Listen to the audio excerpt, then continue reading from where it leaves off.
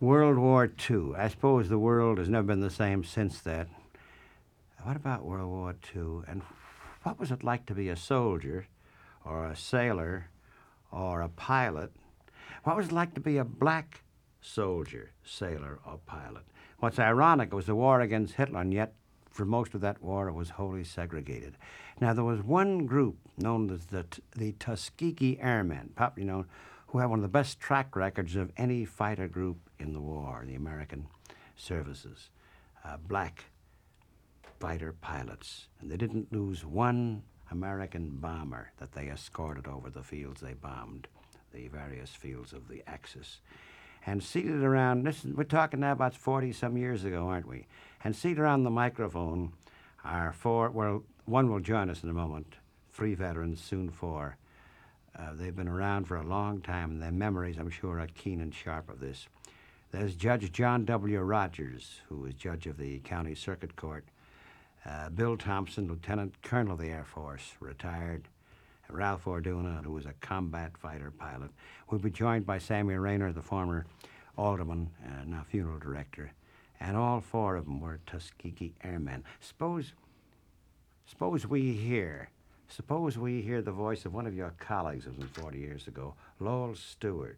And I was asking about training, and he was describing how segregated it was and how there was doubts among the hot shots, the big shots, that black guys could fly planes. And he speaks of being put in the South near Tuskegee. And we hear his voice, and you can take off from there. Getting the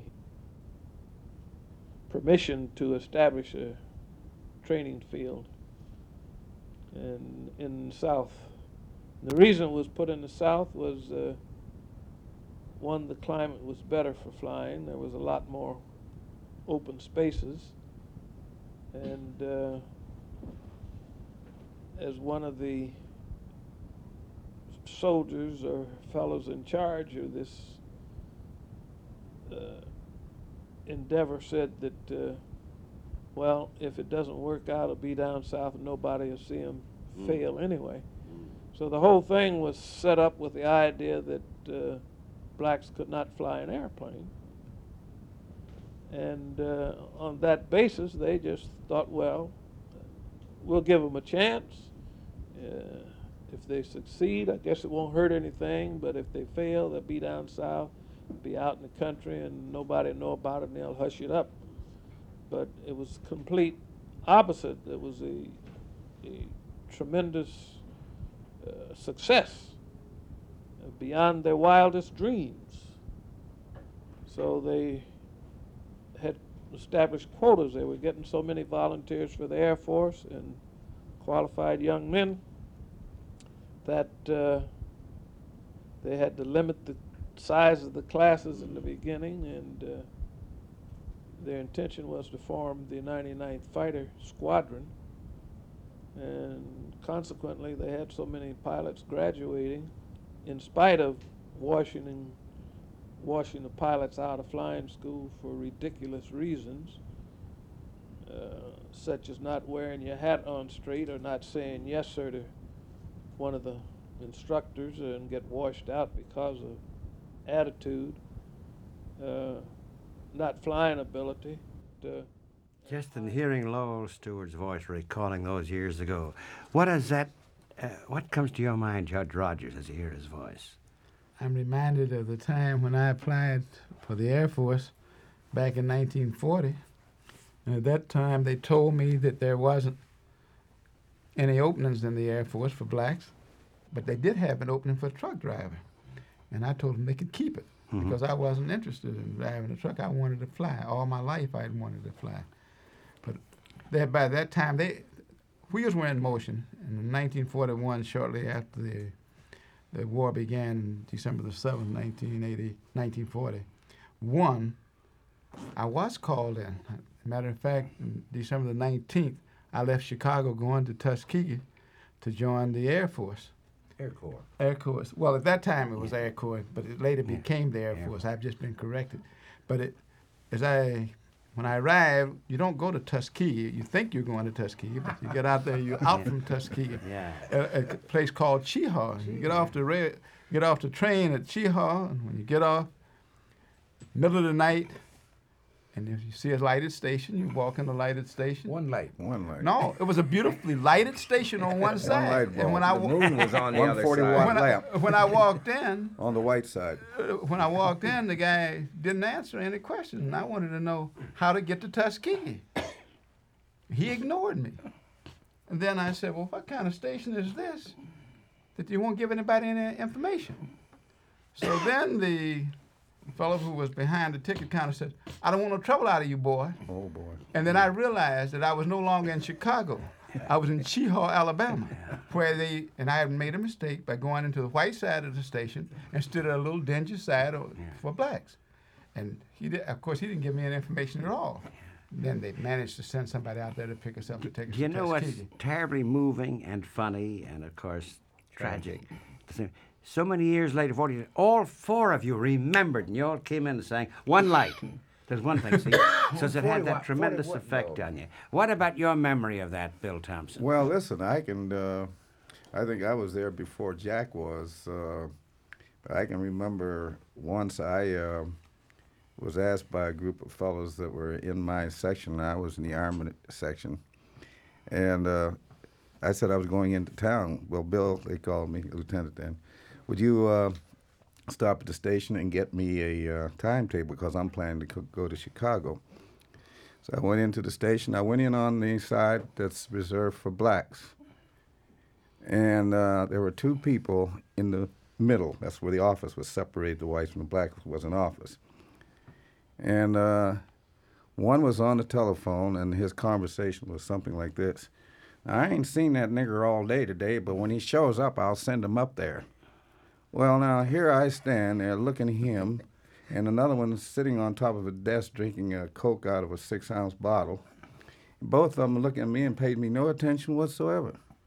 So I leaned forward and rapped on the desk. And he says, okay, nigga, now, you do that one more time, I'm going to put you in jail. So at that point, I reached over again and rapped on the desk again deliberately. And then I turned facing the door because I saw him leave the middle of the office. I thought he was coming around.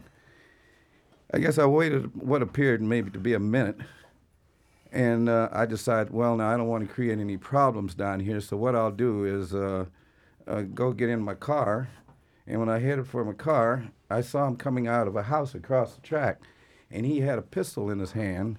The barrel must have been about 14 or 15 inches long, like one of those old revolutionary pistols. And all I could do in my mind, being an Army officer, was thinking, now, what is the range of that damn thing? You know? So I got in my car, and I reached in the pocket of my car, and I had two items in there. One was an electric razor, and the other was a slide rule in a leather case. I took the slide rule out, and to make certain that he saw my arm movements, I started sliding it back and forth like I was charging a .45. And then I put it on the seat very easily, and then I backed away very slowly, and I turned towards Tuskegee Air Base. And I put the hammer to the floor.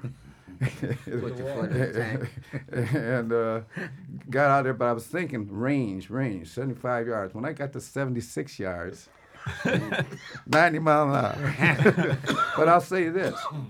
I came back a couple days later because I had raised so much cane about this experience at headquarters that when I went back a couple days later, I had requested a leave to go to Chicago myself because I was really unhappy with this experience. I would have had to make my application for this leave 3 days prior to the day that I wanted to be effective. I put it in at headquarters office in the morning, on my way to breakfast, and before I finished breakfast, it was approved because I had raised so much cane there over this experience. Went down to the station the next night or so, found out that these guys had been moved out, moved up the tracks. I got down there, and the first thing I did was rap. Without looking, I rapped on the desk again, looking straight ahead, and a little old short fella came in and, where are you going, Lieutenant, on leave? Train's running a little late today. Here's the Sunday paper. Would you like to look at it while you're waiting? You know, this is amazing. So how many years ago was this? We're talking about some 40-some years ago, aren't we? Yes. And 43 years ago. I'm thinking about their memory of humiliation and to become combat fighters to become fighter pilots for the U.S. Air Force. Sammy Rayner, your thoughts, your memory on thinking back to those beginnings. Well, I was an officer also at where was I? I was up in northern Michigan, anti-aircraft. We were guarding the Sault Ste. Marie, and I got my call, and I went by train to Cheehaw, of course. And when I got there were several other fellows on the train with me, and there was a taxi waiting for us. And so I had no problem at Cheehaw. It's kind of fuzzy, but Cheehaw wasn't. I'd been south previously, and I was prepared for most anything. To be embarrassed or to be felt small or whatever, I kind of got myself together. And I had decided that I wasn't going to do what I was going to do until the time arrived. I thought I would plan to say something smart back because I was an officer. Of course, being down there, being an officer didn't mean very much. But I decided I was going to let the situation bring about how I would react to it. But I went right to the base. There was a cab there waiting. They must have been expecting some other. They weren't even sitting where I was sitting. That was the Roger Thompson Cab Company, because by that time we had gone into business on our own. By the way, all four of you come to Ralph. That was in June '43. 43. All four of you were going down. You were young lieutenants at the time, weren't Oh, you? I was not. You was a You see, cadet. at that time, you could go into the Air Force if you passed a physical, Uh-huh. if you had 2 years of college without any type of written examination. And I was going in as a college graduate, but I was not as a soldier and not in a part of any armed forces of any kind at the time. He was a civilian going down there, but I had been in the Army a couple of years by that time. What about Ralph Orduna? Your first memories of this time? Well, I'm going back a little bit. I'm not going back as far as Judge Rogers and Colonel Thompson, because I came along a little bit later. A friend of mine lived across the street from us in the same neighborhood, was in training at Tuskegee. And although I had always wanted to fly, we used to watch these fellows come out with their private planes, and they do certain maneuvers over our homes. And it was just in me to want to join. And of course, the war had been declared at that time, and I had volunteered. Now, at the time that I volunteered, I have two people to really thank. My father, who was very dead set against segregation and any type of activity that promoted this type of treatment, and also an old retired sergeant. He was Sergeant Bivens. He was, I think he was in with Teddy Roosevelt. He was that old, but he had been retired. And when we went down there, well, my father and I had gone down to see about me taking an examination. This is in Omaha, Nebraska, which surprises me, because we lived among whites of all nationalities. There were Germans, there were Bohemians, Irish, and we lived in a mixed neighborhood. I didn't know what segregation was until I tried to join the armed service. Now, when I got down to the enlistment station there, here this fellow tells me, he says, colored people aren't flying. I says, what do you mean? Now, I knew that a friend of mine was already in training. His name was Woodrow Morgan. I think these other fellows might remember. They call him Geronimo because he was mixed Indian. And I said, well, this is impossible. I said, well, I have a friend that's flying. No, we don't have colored people flying. I said, well, it's in Tuskegee, Alabama. He said, well, now, if you want to get in armed service, he said, you go around the corner there to the Coast Guard. He said, I think you can get in there. So I told my father, let's go see what they're talking about. So we went around there, and they gave me an application to be in the mess as the cook. My father said, let's get out of here. So we took off, went home. We got hold of the War Department's address and wrote a letter directly to the War Department. And they sent specific orders to the board to give me a test. Now, the requirement at that time, like Judge Rogers said, was either 2 years of college or pass entrance exam. Well, I didn't have 2 years of college, so I had to pass the exam. So after I took the exam, I flunked. I missed out in algebra. I went directly across the street to a bookstore, bought me an algebra book, and I still have that algebra book at home. Studied it while the other children were out playing ball, running up and down the street. I was studying algebra. I retook the test and passed it. Now it comes time for me to wait. There's a waiting period. And they wanted me to report in May of the next year, May of 1943. They told me to be ready, and when I received a letter from the draft board. I was 1A. They told me I didn't have the time to wait. This is where Sergeant Bevins came in. He's a friend of the family. He says, take me down to the draft board. I took him down that evening. He went up, he said, you sit right here, wait for me. I waited in the car. He went upstairs, stayed about 20 minutes, come down and said, you got your time. Now, he saved me. And then when the time arrived, and I was working at Martin Aircraft Company at that time, I was a lead man in final assembly. And when that time came, then I reported to Tuskegee. This is fascinating, but we're about to pause for a message, and we'll resume right after. Resuming with my four guests, Judge John W. Rogers of the County Circuit Court, Colonel Bill Thompson, Ralph Orduna, and former Alderman Sammy Rayner, all four of whom are alumni of the Tuskegee Airmen experience. You know, this is the beginning. This is what initiation, because we now know, history tells us, that the record, that was an unprecedented record established by the Tuskegee Airmen, the alumni, is it not, in protecting the bomber. So the next step, so we keep going. What happened next is the story. I know you called... May I add one thing, Studs, that I think is rather interesting? These gentlemen speak about their education and so forth. But when the 99th was shipped overseas after it was activated and trained and so forth, practically every man in that outfit was a college graduate, or at least 2 years. I understood, and the record shows, that it was the only outfit, it was a unit with the highest intelligentsia of any organization that was ever shipped overseas at one time. That included the enlisted men. We went from college graduates, masters, and a couple PhDs. They picked the cream of the crop. They recruited the cream. And in fact, they went into the colleges to seek these people.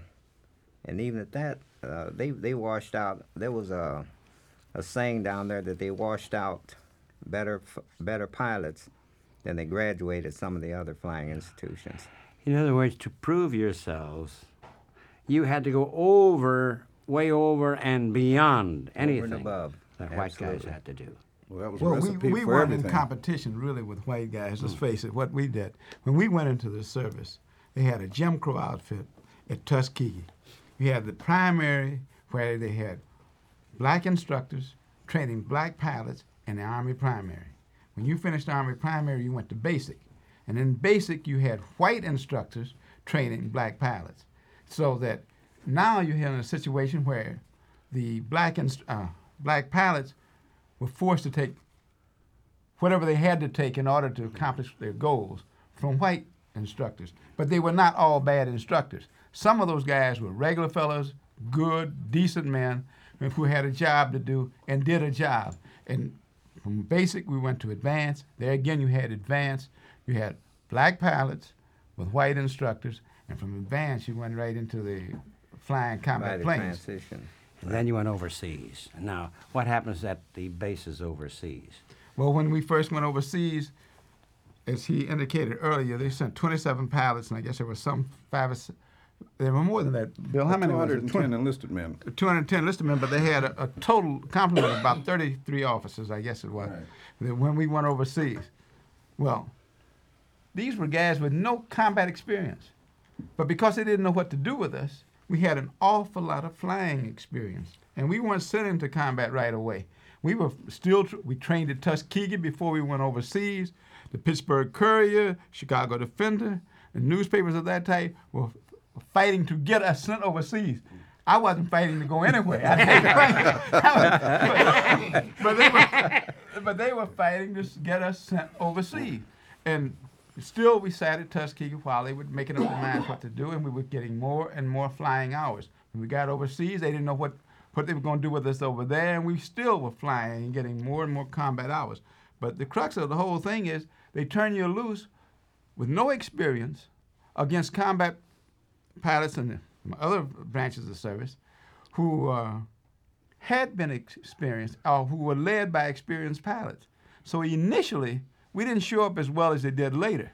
But after we'd been there a while, that's when I first learned that there's no substitute for experience. Because once the fellows got the experience, they could do as well as anybody that flew an airplane. And we had some guys who made outstanding records for themselves. Well, but they weren't all flying as patrol with the bombers. Because when we first went overseas, we were dive bombing, flying escort. We were strafing, right, flying harbor patrol. We didn't go right into escorting. No. The, and later on, with the bombers. Westy oil fields and all those. Yeah. That was later. Yeah. The first combat mission ever flown by a black pilot was with the 9th and the 9th fighter pilots when they dive bombed Pantelleria, a little island between Cape Bon and Italy.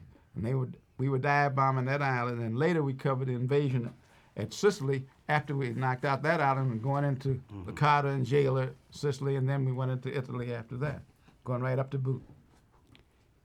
When did the white pilots who weren't, you were segregated on the bases though, weren't you? That's right. Yeah. So when did the white pilots recognize that you guys were really good? Well, actually, when they really got a name for themselves, you see, there was an invasion at Anzio. At Anzio was the first time they really had an opportunity to shoot down German pilots. Charlie Hall was the fellow who shot down the first enemy plane. And at that time, he got an awful lot of recognition because he was the first one. But there were a number of planes that were shot down over Anzio, and these were not flying as escorts for bombers. They were flying at that time protecting Anzio, which was a little beachhead where they tied them in for a longer period of time. But before then, we had been in an invasion of Sicily. We'd been in, and also we had an invasion of Salerno before we got to Anzio. But you didn't have the opportunity because they weren't there. And the Germans weren't there to get shot down, so you were doing other things that didn't capture the eyes of the newspapers. Bill I was Thompson, going to Colonel suggest Thompson. at this time, too, that Jack is talking about, the press was debating whether or not we were a successful experiment. They referred to the Black Air Force Group or Air Corps Group as an experiment. And even Time magazine came out with an article. They sat on the fence. They wouldn't go one way or the other. Their headline in the article was, has the experiment succeeded or failed? I mean, they didn't lend the type of support to us and as they were going along with the attitude of the Times. Not the Times magazine, but that was the attitude of Time magazine. But however, we couldn't distinguish ourselves flying the types of missions that was assigned to us. As Jack says, we dive bombing, we lent support to the British 8th Army, going up the boot, dive bombing Pantelleria, strafing, knocking out guns so that the 8th Army could move forward, and this type of thing. There was no possibility of going out there and seeking enemy aircraft, other enemy aircraft, we'll say, and shooting them down and getting a name and coming back in headlines. And this created quite a debate back here in the States. Yeah. You were called, I know it's the book which I have, Lonely Eagles, because in a sense you were left by yourselves, weren't you? Yes. Very definitely. Well, I never felt very lonely, though. That's the title they put on the book, because you had a job to do. Yeah. And you knew that you had that job to do. The only thing is that I used to say to myself, what am I doing here, fighting for democracy when we don't enjoy democracy ourselves? But I knew at that time that if we didn't fight, that after the war we would be infinitely worse off than we would be if we did. And I think the fellows were doing a job that they had to do. I think that this title, of course, Dr. Rose picked this title. I think it simply meant that Lonely Eagles meant that we fought as a group, separated from the rest of the Air Corps or Air Force at that time, they didn't share the camaraderie that went between groups, or also even air forces, or the wings of the Air Force, which was a larger echelon. Yeah, we were alone, all right. The 99th, when they arrived in Africa, they were put on a dry lake bed, which was their air base. We were like a stepchild. They didn't know what to do with us, and they had to find a home for us. They checked out the 324th Fighter Group to see if they would take us. They took us for a short while. Then the 83rd and the 79th Fighter Group, they were stationed down the road as far as 5 and 6 or maybe 10 miles away from us. If we were when we were going into action, we didn't take off with them. We rendezvoused with them. They'd call us up and say, well, we're taking off now. Will you meet us over at a certain point? You know, this type of thing. This is how the 99th got started. We were like a stepchild. We were just passed around from group to group, any of those that was willing to take us. What he's really saying is that you had a wing, and they would have 4 squadrons that were attached to that wing, whereas we were an isolated squadron by ourselves, and we flew from an area by ourselves. We were a segregated area, but the bombs were the same. We didn't have the same plane, you know. And the risks were the same. No, we had the P-40, which was a slower plane initially. We had the P-40, and we flew the P-40 in dive bombing, and it was not equipped to compete with German planes, which already were, the Americans had control of the sky anyway at that time when we went overseas. It wasn't equipped to compete with them on the same basis as you would when they got the 51. Later, they did get the 51, which was the best plane the Americans had. And that's when they made the greatest record. The exquisite irony of this, before hitting Ralph and Sammy, Rayner too, ex-Orderman Rayner, is you had to fight for the right to risk your life at the front. That's irony, of course. And, of course, it came through like a house of fire. Once more, if we may take a break, hear this message, and we'll resume with my 4 colleagues. Resuming with Judge John Rogers, Bill Thompson, Ralph Orduna, and Sammy Rayner. You were going to say something, Mr. Well, I Rayner. was going to say, even in R&R, which is rest and relaxation, I think that's what it means, we were segregated. I never went overseas. I flew a bomber, and they didn't know what to do with us. And so we trained and trained. Every time you looked up, the radio gunner or the tail gunner would be going away to school somewhere, and we never really got the complete togetherness that we were supposed to have until they came back from overseas, until the fighters came back, and we had a composite group, the 477th.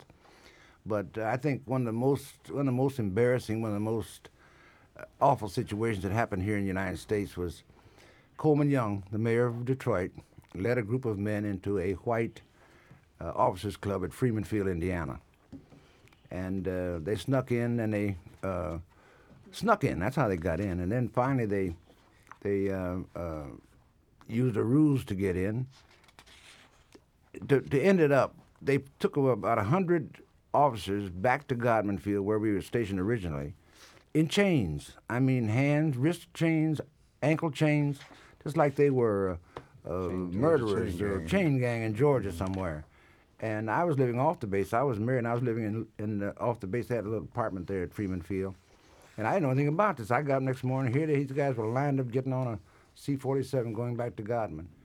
But it was to me, the most dehumanizing thing I'd ever seen. Here these men, all of them, men with knowledge, learned men who were flying, doing a good job, training, and here they were in chains, just like dogs. I never shall forget that. And of course, as I say, Coleman Young, who was quite a firebrand, was the leader, and he's been firebranding ever since. Yeah. But to me, that was the most humiliating, the most dehumanizing thing I ever saw the whole time I was involved. But as I say, I was in a bomb. We were getting ready to mark off the boxcars when they dropped the A-bomb, and so we never got overseas. The bombers, that is. It's funny how it was happening there, but then it was still happening, the segregation, when you were right there overseas. You mentioned R&R. From what Lowell Stewart told me, I remember, the white officers could go to the Isle of Capri, but you weren't allowed to go to the Isle of Capri. Oh, that isn't true. I went to the Isle of Capri. Oh, did you? Oh, sure. That isn't correct. I went to the Isle of Oh, Capri. did you? We were allowed Sure. to go. Oh. But I tell you what they did. We stayed in what they said was the Princess of Italy's villa. We were in a separate house, but we had the maid, and had a man there in the house, and we went there for rest camp. But we were not in a hotel, or we weren't where the other people were situated. But we were on the Isle of Capri, and we could, of course, there you could go into what would be like a tavern here during the time that you were there, and you got a chance to meet some of the white flyers there. And when finally, because your social life then to the great extent was a segregated social life, by and large. Oh, yes. And I'm sure the fellas can tell you give you some good incidents about that I don't think this is the proper place to talk about. No. but There's no question about the fact that you did have that. But on the other hand, when I came back from overseas with over 100 combat missions, expecting to train guys who were going overseas to fight in the same outfit that I came from. And they had guys, white fellas, as instructors at Walterboro, South Carolina, who had never been overseas, and I couldn't even fly a fighter plane. I was flying what they call an L5, a little Cub. I could go up and ride around in it all I wanted to. Didn't have to do a thing but fly around and enjoy myself, but I couldn't train anybody. Sent me back to Tuskegee. Still think I'm going to get to train somebody. What did they do? They cleaned out the base one day. They just took the guys who had come back from overseas and put us in training again to be B-25. And I thought about that because I was flying a bomber too. After I got back from overseas, I flew B-25 at Godman Field right down there with Sammy. And this incident at Freeman Field, Clarence Jameson, Wiley, J.T. Wiley, and myself were all combat returnees. We'd come back from overseas. We went over to that officers' club the Sunday night. We went there, walked in, and they turned the lights out. But they didn't arrest any one of us. They didn't arrest. And I learned later that the reason that we weren't arrested was because a combat returnee was entitled to all the privileges of base personnel. And their excuse was at the officers' club was that we couldn't use it because we were not base personnel. We were just trainees. But but at least some of us were combat returnees, and we're entitled to the same privileges as base personnel. So we weren't arrested. But we went in the club and they turned the lights out. Were you putting chains? No, I wasn't putting chains. The irony Thompson.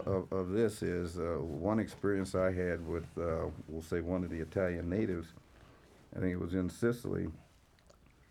I can recall a young lady said to me at one time she couldn't understand the type of segregation that the United States Air Corps was experiencing on their men, because every time the 99th moved, they always had to have an engineering outfit to precede them to level off a landing strip and then lay down the metal strips for landing strips. And then they also had to dig ditches. These are the white engineers digging the ditches. But in all cases, whatever community we moved into, the engineers always went into the village or into the towns around and hired the fathers, the brothers, and the male people of the village to do the work. So this person said to me one day that I don't understand. Here you got these white engineers digging ditches, laying down mats, and you guys are flying the airplanes. This doesn't make sense. She said, America has a tendency to tax our intelligence because we had an Air Force at one time, and it took the cream of the crop. So why is it that these white guys are down here digging the ditches, and you guys are flying the planes? Well, that was it was indicative of some lack of fair play or understanding of democracy, in my opinion. They used to call the black flyers Uncle Sam's Secret Air Force. I've heard that expression. Secret Air Force because nothing. The work they were doing wasn't publicized very Wasn't much, publicized. except in black press. Oh, but we got publicity. They started playing it up because I think that. Well, Yank magazine, Yank and Stars and Stripes did, I know. Not only that, the Italian magazines played it up too. And then I think in the neighborhood news, in your local papers, like for example in Chicago, it was like the Daily News, I guess it was, or the Tribune, papers like that. They would release stories about what was going on, and they read stories about what we were doing, and maybe not to the same extent in the black press, because every week they had something in black press, but they had stories, and also they had us on the news they would have in movie houses in those half days. news. They used to have that because I was at home from overseas, and I saw myself getting out of an airplane in the news, in the movie, watching the movie once. So they did. We did get published, and things improved. The only thing was that there was the leadership in the Air Force did not want black pilots. They did not want them, and I think that they were hesitant about using us. And then when they did use us, the lack of experience initially in combat didn't prevented us from showing up as well as we might have. But once the experience was there, they couldn't deny the fact that black combat pilots, had succeeded and that they could fly an airplane. They couldn't deny that. And I understand that toward the end, those bombing missions over the Axis oil field, like in Ploesti, remaining the other oil field, that the Tuskegee Airmen's record was that the fighter pilot did not lose one A single bomber. bomber. They were flying escorts. They were the red I mean, tails. as escorts. They were flying escort for Yeah. the bombers at that time, the B-17s, and they didn't lose a bomber. Now, that was bomber. unprecedented. But that was because Colonel Davis was a West Pointer, and he insisted on those guys staying with the bombers and wouldn't let them go off to chase after whatever they wanted to chase after. So that they had to be there with the bombers to protect the bombers with that kind of discipline. And they did a job that made it. The bomber pilot flying a B-17, he was happy to see that red tail. And those B-24 boys, too. They were happy to see. I've seen the time that we would come down as we would catch up with the bombers, and we would come down, make a low pass over the bombers, and you never see such waving of hands and smiles on the faces as when those red tails show up. In fact, it was known that certain bomb groups would request to try to get the red tails for protection. Why for red tail? their- Was that the That was the emblem of the that was the 99th. emblem Well, of no, the the 332nd. 332nd then. And 99th was one of the red tail? 99th was one of the squadrons in the 332nd. You see what they There did. were 4 squadrons, 99th, They were happy 100th, to see you. 301st and 302nd, right. Let me tell you a story. Sammy that Rayner. happened here in Chicago. We have a dodo bird. We call the dodos because through atrophy we've lost our ability to fly. Well, that's not exactly true. We still fly. Some of us still fly.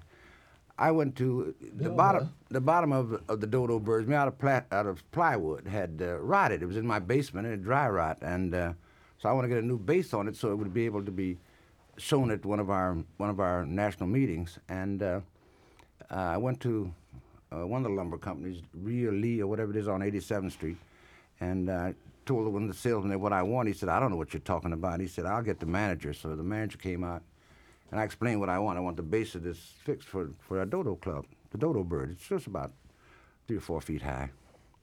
And he said, "Were you a pilot during the war?" I said, "Yes, I flew during the war."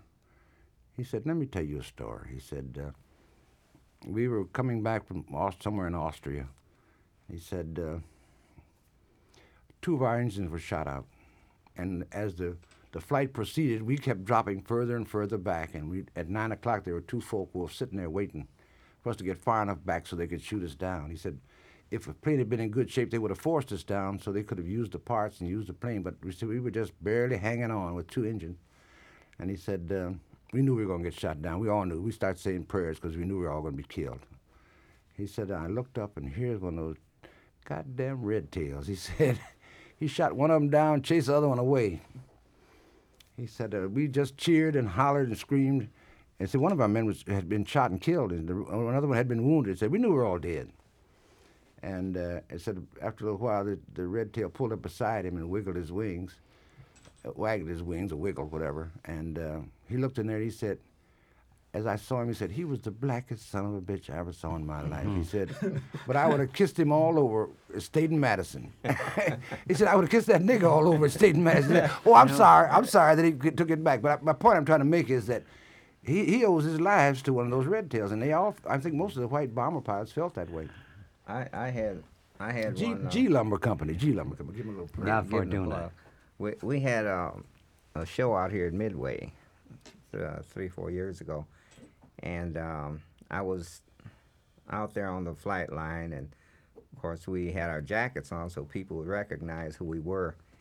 And a fellow walked up and grabbed me and hugged me, and he says, "Oh, my guy, say, here's one of our red tails."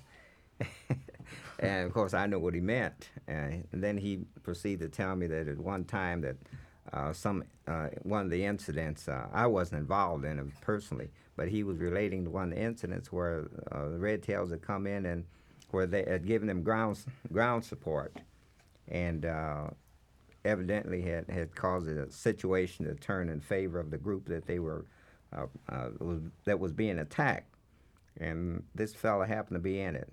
So there's so many isolated incidents. Once in a while, you run into people almost anywhere, especially where there's a gathering of Air Force, such as the air shows, like we have up in Oshkosh and places like that. Mm-hmm.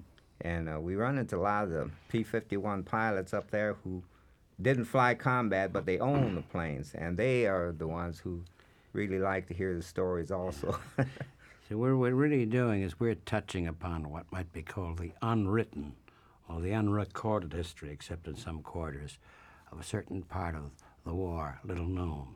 Well, World War II itself was too little known, but this aspect of the black pilots, the black fighter pilots, known as Tuskegee Airmen. By the way, I know you're wearing the emblem. I know Sammy Rayner and Ralph Orduna are wearing the emblem, and that's the. Is there a reunion now? Is that it? The Tuskegee Airmen, no, The but, Tuskegee Airmen. but it has on there the P-40, the 51, and the B-25. And the P-40 was the first one that we flew, and then later there was the 51, and then the B-25. How many were there altogether? You have any idea how many pilots that there were Pilots that trained? went overseas was 499, and we lost 66 of them. Not through any one method. It was accidents, weather, maybe faulty equipment or something that failed. And I suppose there was pilot error somewhere. But there were 66 all told who paid the final price. About And for every man on the 900 ground, every man in the air, there are about 15 men on the ground who kept them in the air. A lot of people don't think about that. They think we just flew airplanes, but we had to have ground support. We had to have men who armorers, such as the good colonel here. We had to have mechanics who kept the planes running, and they're often forgotten people. But I think it's important we should mention. Gentlemen, let's take our last break. Hear this message, and then we'll resume. And so for the final round, a recounting of an experience of World War II with Judge John W. Rogers, Bill Thompson, Ralph Orduna, and Sammy Rayner. What happened to you or to your colleagues when you came back? Here's a case Judge Rogers speaks of not being allowed 100 combat missions, not being allowed to train guys, whereas a white guy without any combat training was. What finally happened? And that story I've heard repeated many times. May Yeah, I allude to that for Colonel just a Thompson. second?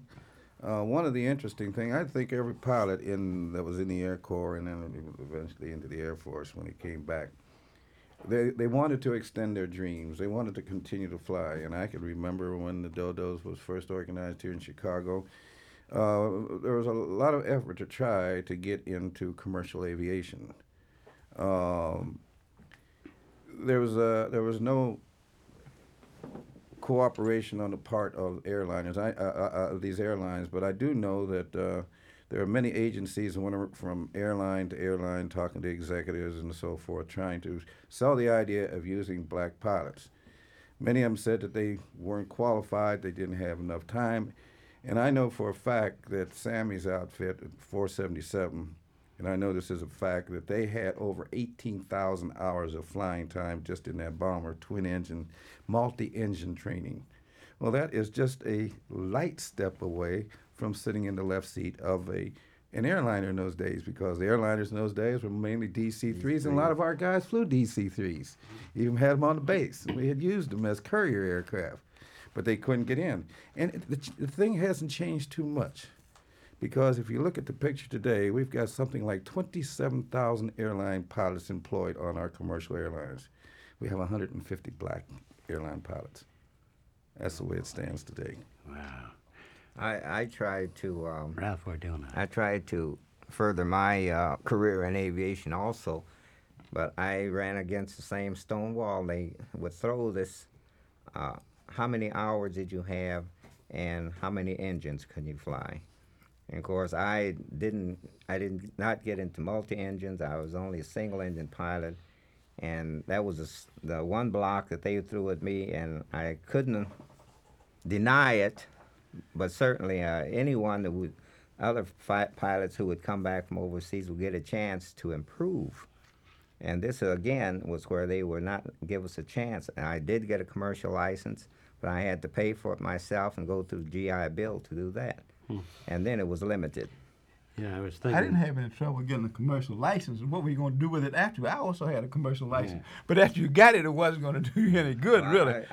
I went into teaching with the commercial license that I had. You know, I'm thinking. But I think the success of the whole thing, though, is this: that our guys blazed the way, so that today, black flyers are flying throughout the Air Force. And we had Chappie James, who started out with us. He was down at Guyman Field. He didn't go overseas in World War II, but he went overseas later, and I think he fought in 3 wars, didn't he? Yeah. But he became a general. And other Hannibal Cox, who started out with the 99th, well, I don't know whether it was the 90th. He came later, but he fought in all 4 wars and became vice president of Eastern Airlines. He's a vice president now of Eastern Airlines. So they opened the door for the people who came after. I think that's the story, really. The idea that the Tuskegee Airmen, you and your colleagues, were the pioneers. You went through every ordeal that could possibly be thought of to make it easier for those who followed. It's also one of those ironic, not a footnote, one of those ironic commentaries on the war, that's called the war to liberate mankind, that at that moment was incredibly segregated. One last go-round, very briefly. The hour, of course, is up. I know that you could talk 4 hours, and all you've done is touch upon the experience, study of the Tuskegee Airmen. One last go-round. Colonel Thompson, anything comes to mind we haven't talked about?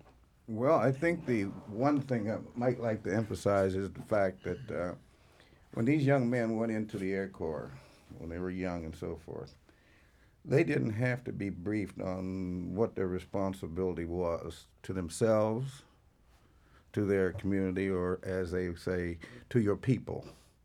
We didn't have to. We went in there with the idea that we were going to succeed. We went in there with the idea that once we had the opportunity to perform, we would come out, things would be changed. Well, we were responsible for a lot of changes. If you look at the social reforms that took place in this country subsequent to the war, schools, employment in a lot of areas, all this came about, the federal legislation that took place, equal rights opportunities and all that. I think that we were a great contributor to that. Sammy Rayner. Well, I got an opportunity to fly, something I've always wanted to do. I guess in the hearts of most young men, they're not the space astronauts that most of them want to be, but I got an opportunity to fly. I got an opportunity to meet some fine people. I shall never forget some of them. I'd like to feel that I played a part in making these United States a better place to live for everybody. Ralph Orduna. Well, I want to take this opportunity to thank you for allowing us to express our opinions and our stories. And I hope this was not only entertaining, but also informative, and that the young people, the ones that are coming behind us now, can take heart from some of our struggles and some of our altercations and whatnot that we had to put up with, and take heart that they also can come out and do what they want to do. It does not have to be in aviation, but in any field of their endeavor, that they will succeed with just a little more effort. Judge Rogers. Well, I think that one of the things that the Tuskegee Airmen proved was if you set your goals high enough, you can attain those goals. And certainly, I would say this to young people today, that they don't have to restrict their horizons. If they set their goals high enough and are willing to work to achieve those goals, they have an opportunity today, I believe, to achieve most goals. And I would hope they would think in that direction. Just a footnote. Ralph Orduna pulled out a worn address book or a diary. What's that? This is my diary that I kept. That I kept record of all my flights and everyday activities during the time that when I went overseas to Ramitelli, Italy. And I find here on the 5th of February what I had written. What year? This is the year of 1945, 40 years ago today. This is what the diary says. First mission, plane wouldn't start right. Had to take off and fly with the 99th Fighter Squadron. Met members and went into the target at Salzburg. Mission completed okay. I was very tired at the end of the mission. 40 years to a day. That's right. That's a So if- postscript. Gentlemen, thank you very much.